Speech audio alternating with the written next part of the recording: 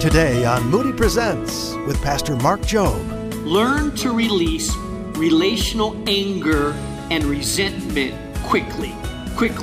Most people that I know that are super stressed out for a long period of time tend to be stressed out because there's relational baggage in their life that they have not let go of. It's time for Moody Presents with Pastor Mark Jobe, president of Moody Bible Institute and senior pastor of New Life Community Church in Chicago. I'm John Gager, noting that this is supposed to be the season of peace, but honestly, for many, it's a season of panic. Have you noticed? Just look around you. Fear and worry rob us of our peace. So where's the hope? Jesus left this earth saying, "My peace I leave with you." And if you're a follower of Jesus, you have access to that peace, and that's a foundation for hope. And that all begins, of course, with the message of Christmas. We're based in Philippians 4 today. Let's join our teacher now, Dr. Mark Jobe, here on Moody Presents. I've been pastoring for a long time. When I first started pastoring, it was extremely rare. In fact, I had barely ever heard of anybody having a panic attack. It just wasn't that common, never heard that much about it. Now, I pray for people on a regular basis who are experiencing or have experienced panic attacks. That means that where their stress level and fear overcomes a person so much that they begin to hyperventilate, not be able to think straight, where they're so overcome with stress and anxiety and fear that they feel like they're going to die. It's pandemic, the amount of people that experience extreme amount of stress. Of course, the economy of today's society doesn't help.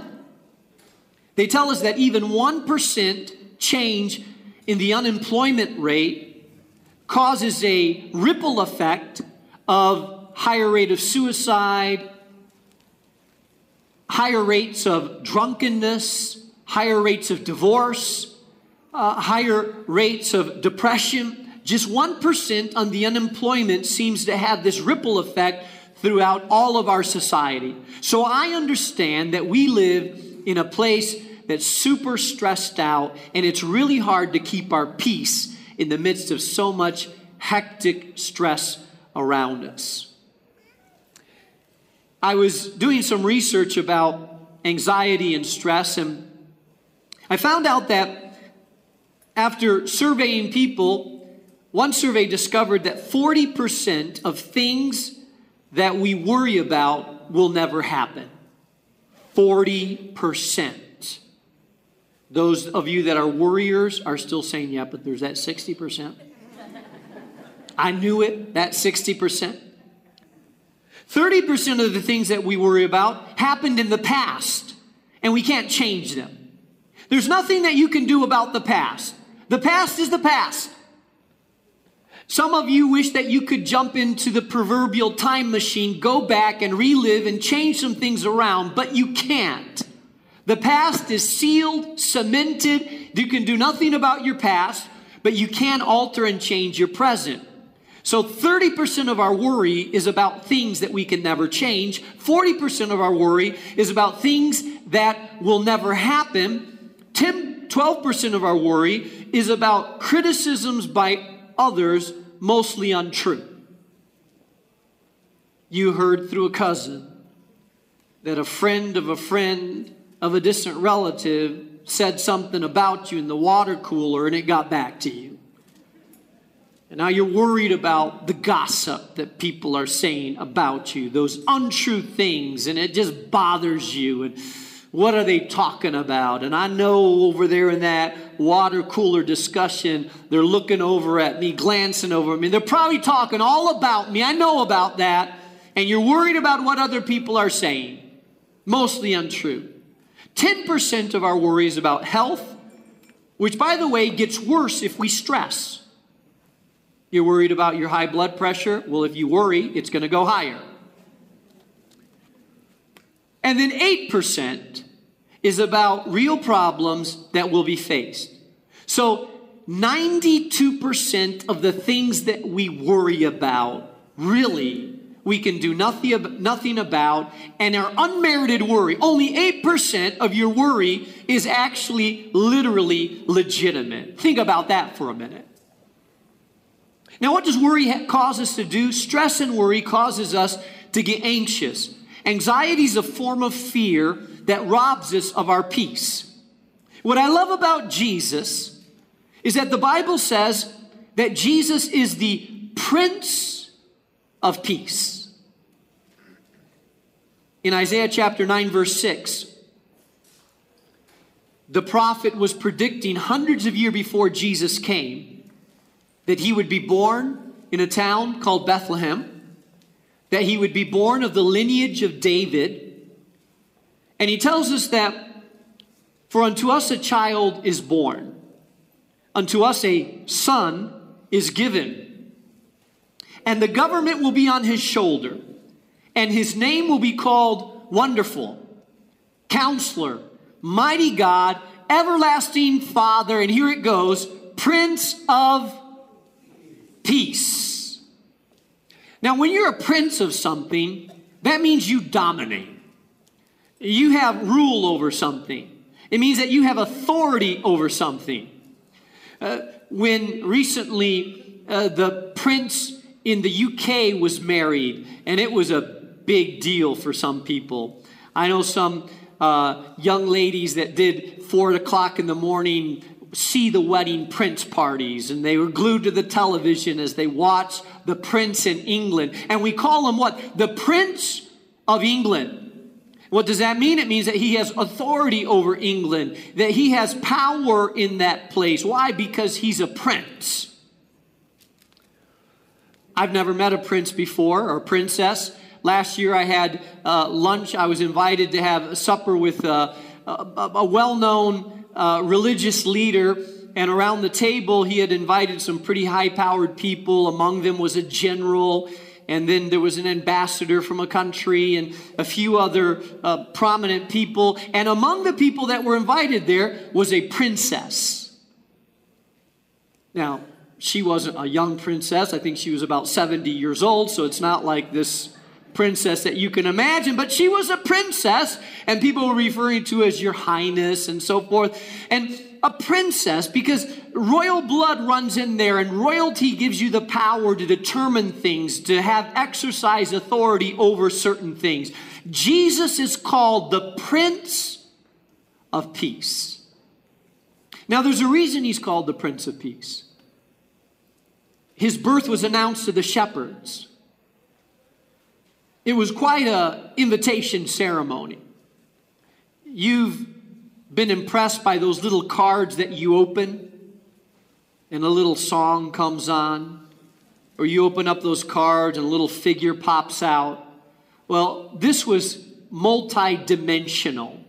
This invitation had angels and a staircase to heaven and a big choir out in the fields. This was God's announcement, birth announcement, that Jesus was about to be born. So this blows away any card you ever got, I can guarantee you. I mean, this had sound, music, lights, three-dimensional. This was quite an invitation. The shepherds were out in the field. The angels appeared to the shepherds, and they give an invitation, an annunciation that the birth of Jesus was about to happen. And in Luke chapter 2, verse 13 and 14, it says, "And suddenly there was the angel, a multitude of heavenly hosts, praising God and saying, Glory to God in the highest, and on earth," well, what does the Prince of Peace bring? Peace. "And on earth, peace, and goodwill towards men." So the Prince of Peace, when his birth is announced, the angels declare that peace will be coming to earth. The last message that Jesus gave right before his crucifixion, in his final teaching time, he looked over at his disciples and he said to them, "Peace I leave with you. My peace I give to you. Not as the world gives do I give it to you. Let not your heart be troubled, neither let it be afraid."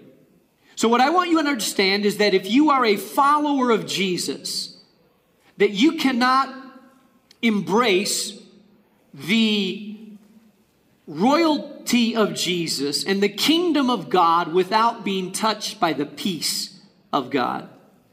Now, some of you say, well, Pastor, Jesus is my Lord, but peace does not really characterize my life. I want it, but I don't have it. I want to live in it, but I feel like I'm stressed, anxious, fearful, and don't have a lot of peace. Well, today I want to talk to you about a couple of things that you need to learn to embrace the peace that God can give you. The peace of mind is the spiritual birthright, I believe, of every believer. So I'm going to turn your attention to a passage of Scripture that I believe is the most powerful passage on peace found in the entire New Testament. It's my favorite passage when I talk of peace of mind because I believe it's practical yet very powerful, and it's Philippians chapter 4, primarily verses 6 through 8 of Philippians chapter 4. I'm going to give you 4 habits that you will need to practice in order to let the peace of God come to your life. Now, here's what I know. God has peace, and we need peace. Here's what I know, that God is full of peace and has the ability to impart peace. So if you don't have peace, it's not because God doesn't have it, but sometimes God has something that you desperately need and you're not sure how to get it. This passage will tell you how to embrace the peace that God has for you and to begin to live in it. And we'll jump into that passage and the first of those 4 habits in Philippians in just a moment. Right now, we want to encourage you to think about a year-end gift for Moody Presents. We do have expenses at this ministry, no doubt about that. And we'd appreciate a gift at moodypresents.org. We're going to say thank you for your gift. We'd love to send you our exclusive Joy note cards. This beautiful collection of blank note cards features scripture verses paired with stunning nature photos, all taken by Moody alumni and staff. And here's the cool thing. On the reverse side, you'll find encouragement in a brief devotional inspired by this year's scripture calendar. These cards will help you share God's love with others. And once again, you can give your year-end gift right now at moodypresents.org. Let's head back to Philippians chapter 4 and today's message from Dr. Mark Jobe. Philippians chapter 4, I'm going to read verse 2 and 3. It says, I plead with you, Euodia, and I plead with Syntyche to agree with each other in the Lord. Yes, I ask you, loyal yokefellows, help these women who have contended at my side in the cause of the gospel, along with Clement and the rest of my fellow workers whose names are written in the book of life. The beginning of this chapter leads into what Paul is going to talk about is how to have peace. But he starts with a situation that was happening in the church where 2 women were not getting along with one another and had no peace. Now, I'm not going to say why it was 2 women that weren't getting along. Because, of course, you know, ladies, that men have this as well. But these were 2 women that we know nothing about except this passage. There's no other mention in the Bible. What a way to get in the Bible, right? You got in the Bible because you're fighting. One is Euodia, the other is Syntyche. There were 2 women in the church. They both loved Jesus. They both worked hard at what they were trying to do. They were fellow workers working hard, but they both had one thing in common. They could not get along with each other. Now, how about it? Have you ever run into people that they share your faith? They love Jesus, you love Jesus, but there's something about them that just irks you. Just like every time you're around, you're like, I love Jesus, they love Jesus, but I can't say I really like them that much. Don't raise your hand if you know you're one of those people. If someone comes to your mind, don't point to anyone. Okay, nothing like this. But these 2 ladies could not get along with each other. And the Apostle Paul says, I plead with you. I plead with these women to agree with each other. Notice what he says, in the Lord. Here's the thing. You may not get along with someone personality-wise. People may bother you the way they approach things. sometimes people are real high-powered, energetic. Other people are more passive and are more subtle. Some people pride themselves in always speaking their mind. Other people are more polite and gentle, and they like to go about. And so sometimes our personality or our approaches aggravate people towards each other. And so what Paul is saying is this. He's saying, I want you to try to agree in the Lord. You may not agree in the flesh. You may aggravate each other in the flesh, but remember, if you have the same Lord, that is what should bind you together. The fact that you both are following God, the fact that He is your Lord, both of you should have this common denominator, which is the Lordship of Jesus Christ, that brings you together as, well, as we like to say. The Bible actually refers to people that are followers of Jesus, that we refer to them as brother or sister. I love that terminology. Every woman in this church that's a follower of Jesus, I love to use the expression sister. How you doing, sister? Works really well when you don't remember someone's name. How you doing, sister? But beyond the way of calling someone, it also says something about that person. It says to that person, you and I have the same Father. How you doing, brother? I love that terminology. I use it all the time here in the church. Hey, bro, how you doing? Not like a slang in the street would use. I use it because the men in this church are followers of Jesus. They're my brother. We have the same spiritual father. Oh, we may look different. I may be a little wider than Vince. Now, we both have really cool hairstyles. But the bottom line is that we're brothers. Why? Because we share a Heavenly Father. And if we share a Heavenly Father, then there needs to be an extra effort that we make in making sure that even though we may not always get along, that we work towards peace. Why do I say this? Why is this so important to peace? Because by and large, the greatest detractor to personal peace tends to be relational resentment and unforgiveness. In other words, undealt with issues in our life. So if you're taking notes, I want you to write this down. Learn to release relational anger and resentment quickly. Quickly. Most people that I know that are super stressed out for a long period of time tend to be stressed out because there's relational baggage in their life that they have not let go of. And here's what happens with relational baggage. Let me just describe a trip I took years ago.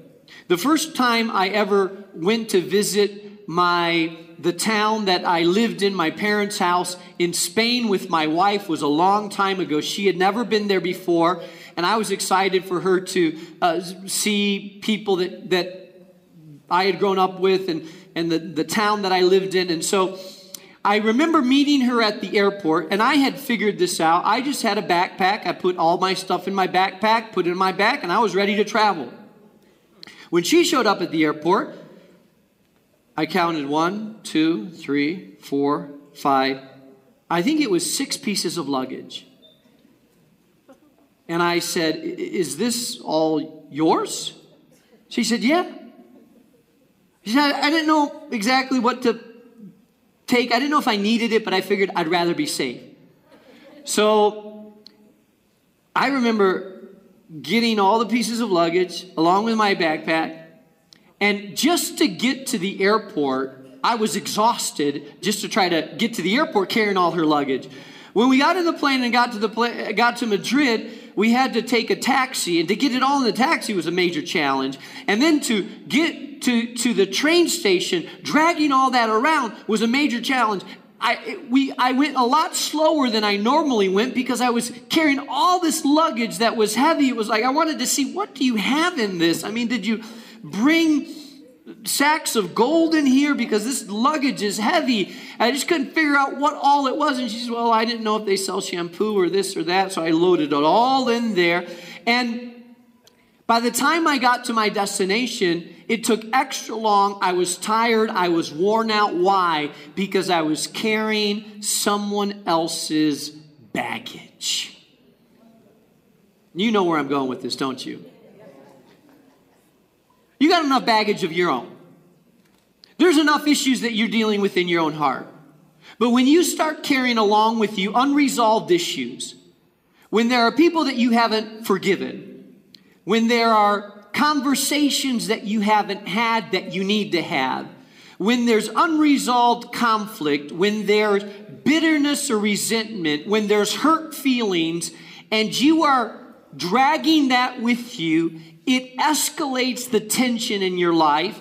It elevates the stress in your spirit, and you find yourself, whatever you're doing, whatever your pace may be or your schedule may be like, it's extra difficult. Why? Because you're carrying baggage that you shouldn't be carrying. And so it's no coincidence that the Apostle Paul starts this passage by dealing with a concrete incident that was happening in the church between these two women. And so the idea here is release the baggage quickly. And here's what I want you to know about releasing baggage, by the way. Some of you go to a retreat, an encounter retreat, and you hear the word of God about releasing, and you have this powerful experience where you release with your hand, or you write a letter and you rip it up and you throw it to the wind and you feel like, okay, it's done with. And then 3 months later, the person that you forgave makes a comment on your Facebook page. And suddenly all those feelings that you thought you had released are all back again. And you said, I thought I released them. I thought I forgave them. Why am I feeling the same way? Because here's the way it works. Forgiving and releasing is not something you do once a year at a retreat. Forgiving and releasing is an attitude of life. It's a habit that you practice. The second habit that we need to practice in maintaining our peace is found in verses 4 and 5. It says, rejoice in the Lord always. I will say it again, rejoice. Let your gentleness be evident to all. The Lord is near. Rejoice in the Lord always.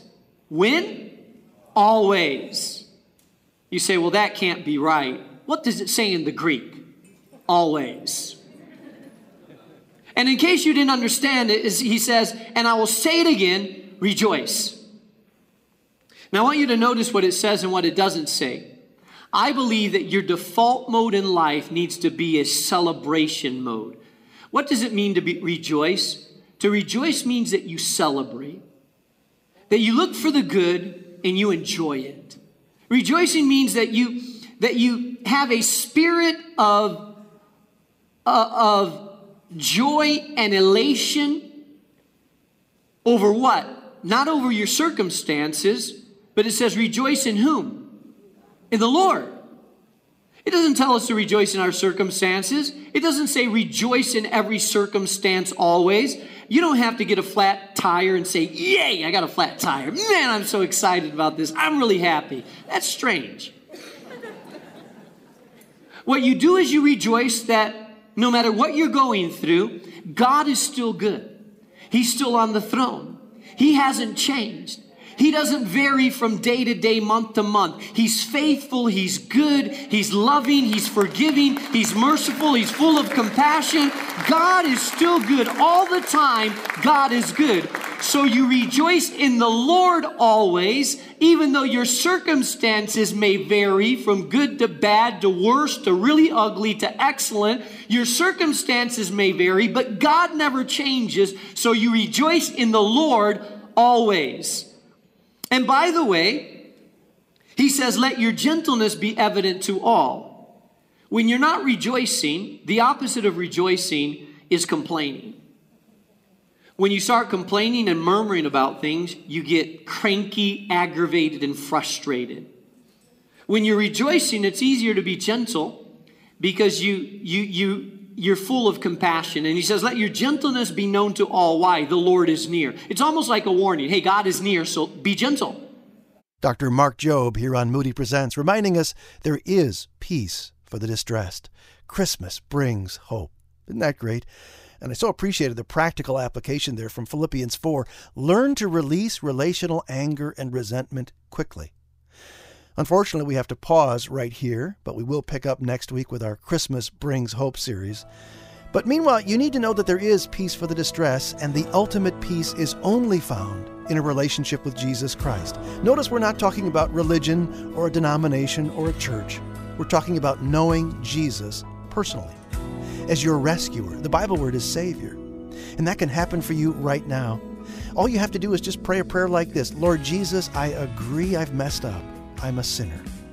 And I want you to be in charge of my life. Be my Savior, I pray. Amen.